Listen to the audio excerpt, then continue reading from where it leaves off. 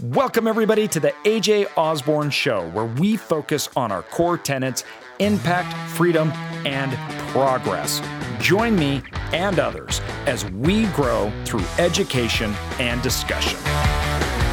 What's up, everybody, and welcome to the podcast. So today I'm doing a snapshot of performance of our assets and what we're seeing in the market. I want to give a quick update. We're approaching the end of the year, and I know a lot of things in the market have been topsy-turvy, and we're hearing a lot of information. And our portfolio and our assets actually represent very well, I think, the themes that are going on the market, what people are hearing, and why. And I thought this is a great case study. I need to share this with my listeners because it approaches some of the fear, but also lack of understanding on what that means. So first of all, let's dive into it here. I'm talking about, in general, assets that are located across 10 different states. We're looking at assets including different businesses, and the real estate assets, depending on where they're at, is going to have a lot of effect on the overall the overall inputs in that individual market are very different. We're not seeing a broad-based trend here. And I think our portfolio actually really represents this well, considering outside the East Coast, we don't have a lot of representation. But what I mean is the types of markets. So even if you go to like the Southeast, we're in markets that represent very similar trends where they're either fast second-tier growing markets that are growing due to migration patterns, right? Or we have them in more stable, not fast-growing markets through the Midwest. So I think it's telling us a lot about what's happening in the economy right now, and it's very interesting. So the first thing that I want to say is we are seeing a broad-based drop in demand. Now, I talked about this a lot last year. At the end of last year and the first part of this year, we talked about how inflation will create more of a stagnation, right? And we talked about rising in interest rates, what they're going to have to do. And we talked about overall aggregate demand seeming in the economy would start to lower. Now, when I say that, I'm talking principally on real estate assets. And that's true. But it's not true in the way you might think. Excuse me. Sorry about that. So, when we're looking at our assets, we are seeing drops in occupancy and new current demand being very, very weak. Now, this is way more than seasonality. We're also seeing in our other businesses, we're seeing things just seem to slow down. Now, we have some online businesses as well as service-based businesses. Some of those aren't seeing any effect at all. But what they're all seeing is revenue across the board of everything is up. We're seeing no employment situations. We're giving employment or salary increases, raises. All of that is happening. So when we look at our assets, I'm breaking them open here real quick. We're seeing occupancies lower and drop, but our revenues are the highest they've ever been, and they've continued to raise. So what I think is we're seeing this tail end of revenue that will approach next year. So occupancies, we're seeing the softening in the market, but it's not associated, everyone, with the overall prices, revenues, or income. What I believe is happening and what we're seeing and what I'm hearing from our businesses, the CEOs that run those, what I'm hearing from our operators, what I'm hearing from other people in the industry, right, is that interest rates are having an effect, but it hasn't hit Main Street yet. Now, this is opposite of monetary policy that affects assets always has a tail end. And this is what a lot of people don't understand, meaning that when you flood the economy with money, you get asset appreciation, right? Well, that has an effect where assets rise, but Main Street is not seeing rise in their incomes. They're not seeing that happen because why? Values have to rise. We have to be able to charge more. You have to be able to associate asset increase with revenue increase that then leads to payments or salaries and paying people. And so what happened is we started to see that in the last 3 years catch up. So the asset inflation that had happened after 2008, which a lot of people think it just started right after 2008. It wasn't. It really started like 2015, right? After that, we started to see incomes and the job market recover. We're now at the end of that cycle where now we're seeing incomes go up every single year. Obviously, we had COVID, but overall, employment salaries are rising, but now we're starting to get into a place where we're seeing real assets soften and the prices that they can achieve soften because of the tightening. So now we're seeing assets and everything start to lower, soften across the board stock markets. That is happening prior to Main Street. So what we're seeing in our assets, I believe, is reflective of the broader economy that we will continue to see next year. We're seeing that transpire, meaning that our occupancy and our aggregate demand for products is dropping.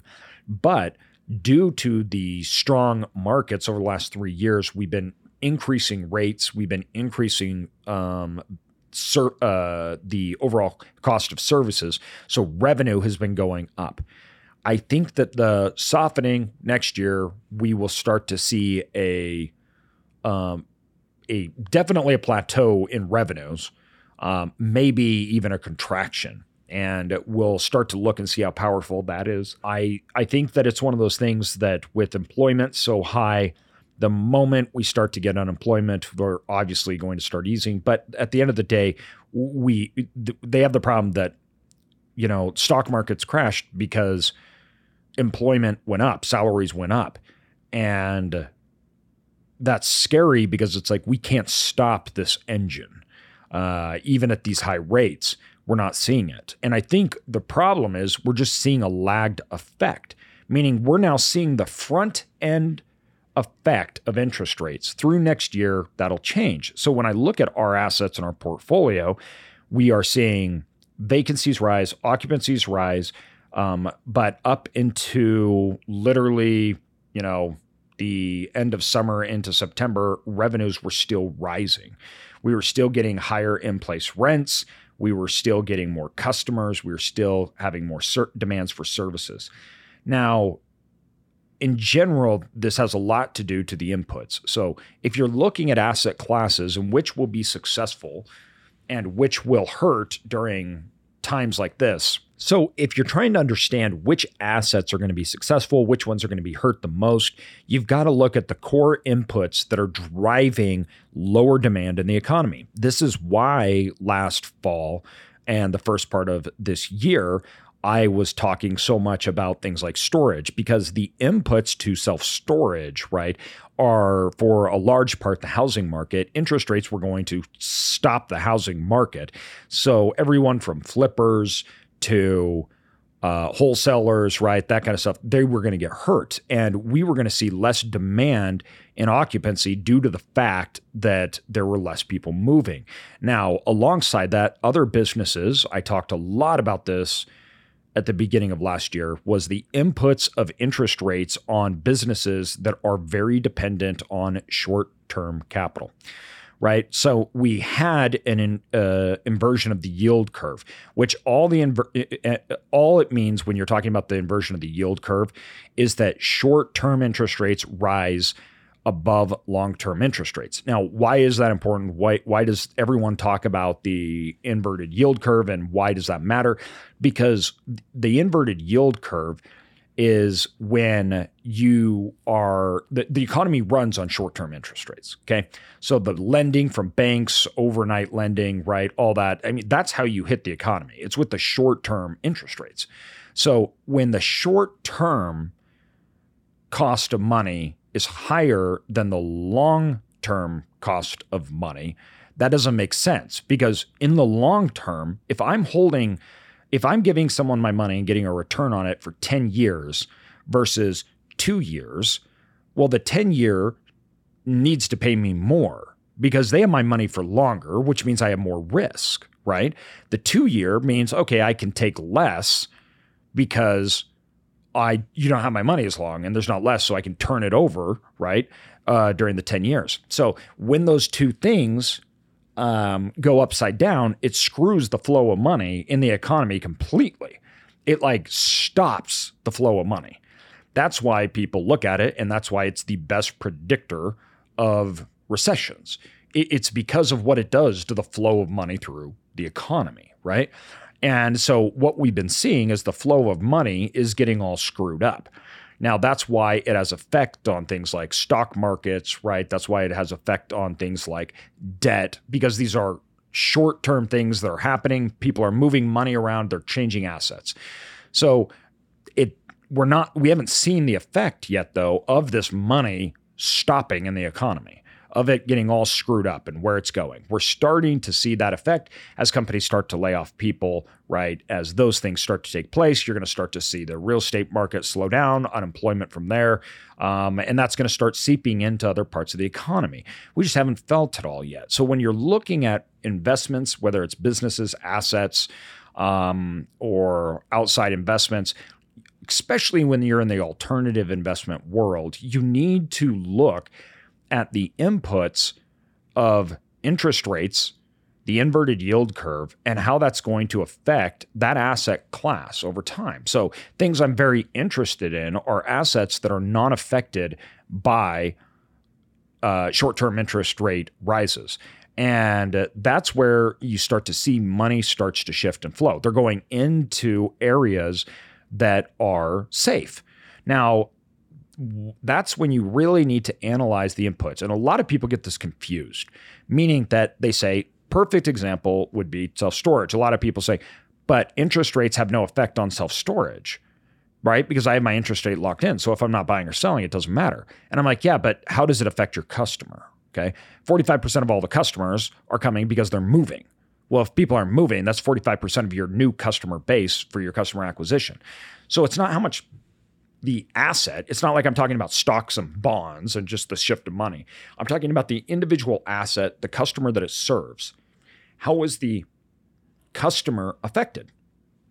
And if you guys look at this, that's where you're going to start to see things.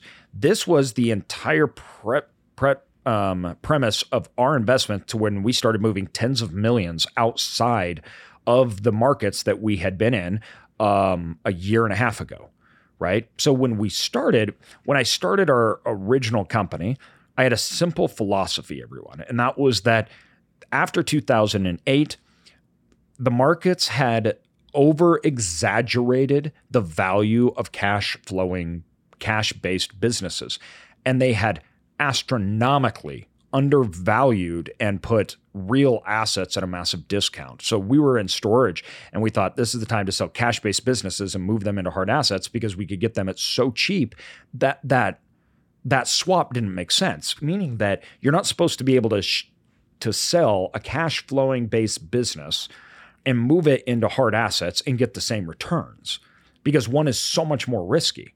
But you could get such high returns off the cash-based one that was all predicated on cash flow, no hard assets, that you could take that and move it into and buy up hard assets, and you're buying them at a cost where the price point to get in is so low, the yield was much higher. So that was the entire premise, right? That's why we didn't move into it. A year and a half ago, our next premise was interest rates will have an adverse effect on second-tier fast-growing markets much, much higher than it would on stable markets. So we went to the Midwest, right? And it wasn't so much cash flow because that's at the time, even when you looked at assets and prices, that wasn't it. There wasn't this massive delta. It was the fact that there was underperforming assets that we could buy literally at replacement cost in areas that were not overbuilt. So I was looking at areas that were protected from the customers being hit by higher interest rates. Because if it was predicated on high growth rates, like areas like Boise, Idaho, Austin, Texas, Nashville, right? You can go on and on and on. We all know the markets that boomed. They were going to be adversely affected by higher interest rates. And so we made no acquisitions, right? And we started moving into those other markets. We are now moving back. So now we're moving back to second tier markets, but we're doing it in the form of building. And you say, well, that doesn't make sense, AJ. Why are you building if you can acquire? Because we haven't seen a decrease in the premium that sellers want yet, but what we have seen a decrease in is the development in those markets because it switches so fast. Remember, short-term debt. So now all of a sudden the developers are like, oh, I can't get money. Or more importantly, developers can't sell that once they completed at a really low cap rate because nobody can get the money to do it. That means the aggregate demand or the aggregate supply is going to be constrained over the next few years. So what do? Okay, we're going to build in those markets because we now know we have a constraint of supply over the next few years. And so when you look at these actions, everybody, we're taking something that we know, something that we can play on. We're looking at our numbers, we're looking at the market, but I'm focusing what? On the customer that we're serving. It's not about interest rates. It's not about where the markets go. It's about trying to understand what our customers are going to do and how much risk we're going to take on. So the second tier markets, right, when we looked at it, we didn't say, oh, interest rates are going to hit it, they're going to implode, everything else. We said the markets are now at a point where supply is being put on it as if these markets are going to grow at 2-3% forever, which is astronomical population growth, right? And we said, we don't know that that will happen, meaning that the core demand was already supplied. New supply was coming on. But that new supply, we're like, what would happen if that overall moving base of those customers shut off? And the answer was, you have too much because they're building for the future. That's why we shut it down. Interest rates come in, and what do? They affect it, so on and so forth. So when we look at our numbers, we're seeing that, right? The markets that are hit hardest are our markets that we have in second tier markets. We have way less demand in our assets across the board in those fast growing second tier markets for new customers than we do in other markets that weren't subject to those kind of population growth rates. So guys, when you're looking at your portfolios, when you're looking at the assets that you're trying to invest in, make sure you focus on the customer. How is the customer? How is the businesses in that market? How is this market affected by a high interest rate and a high inflationary environment, right? Are they very poorly affected? And are we going to see lagging effects where you're going to be buying in more of a downturn? Or are these more stable markets that actually you now have an opportunity to get in at a better price point because of it? So the same thing that hurts on one side also opens up for opportunity on the next side. How do you know if there's opportunity or if it hurts? The customer. You look at the part that generates the revenue, right? That is the most important part. The price is overlaid on top of that, right? And that, as it decreases or increases your ability, right, to get yield because of the revenue that's under it is getting overdone by a price or underdone. So look at those issues, find opportunities, and now is a great time to go out and to buy. You also have good opportunities, and we're finding them associated with new types of financing. I've talked a lot about seller financing, subject to approval, where you're acquiring loans, things like that. We're seeing opportunities in them. Now, in the self-storage space, if it's subject to, normally you're actually getting hit really hard because what we're seeing so far is that if you're locked in at a 3% interest rate, you can charge, and someone can assume that loan. You're charging as if that interest rate still exists. But other than that, we're seeing lots of opportunity in these markets because everyone's getting broad-based. So overall, we're seeing the softening on the front end. It hasn't hit the back end. We believe that's coming. We believe Main Street is going to be hit due to this. We believe very strongly that second tier fast growing markets are adversely hit and affected. But we also believe that there's a lot of open opportunity in those markets right now. But you have to really focus on that climate, that area. We believe that there's going to be companies that are going to be in very large trouble, debt-ridden, particularly short-term debt-ridden companies. And we believe that you need to look very carefully at your overall investments and where you're putting them to understand. Because next year, right, so far, We don't believe that interest rates are coming down. We believe we'll remain in a high interest rate environment. We don't believe inflation is going down. That is stagflation. So start to do research and look at assets during stagflation. Who's going to get hit the worst? Who's going to get hit the most? Also, try to look at assets that are overreacting. And this is a big thing that we look at, is that the market is overreacting on its pricing of an asset, and you have a dip in the market value that is different from its intrinsic value. One of the main things that we focus on. And once the market pricing dips below the overall intrinsic value, that's where we want to come in and swoop it up. Even if the market price keeps dropping, I'm okay with that, because the intrinsic value is above, or the intrinsic value, meaning the revenue, the net profit, my real return. So I can wait, and then once the market recorrects, it'll go up. All right, everybody. I hope that's helpful, a good snapshot into what we're seeing in our portfolio right now, what we believe that means going into the next year. How we're looking at our assets, where we're allocating things, where we're moving money, and what we're trying to accomplish with that.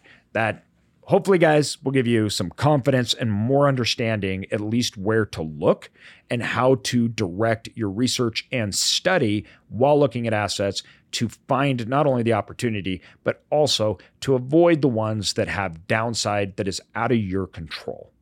Thanks, everybody.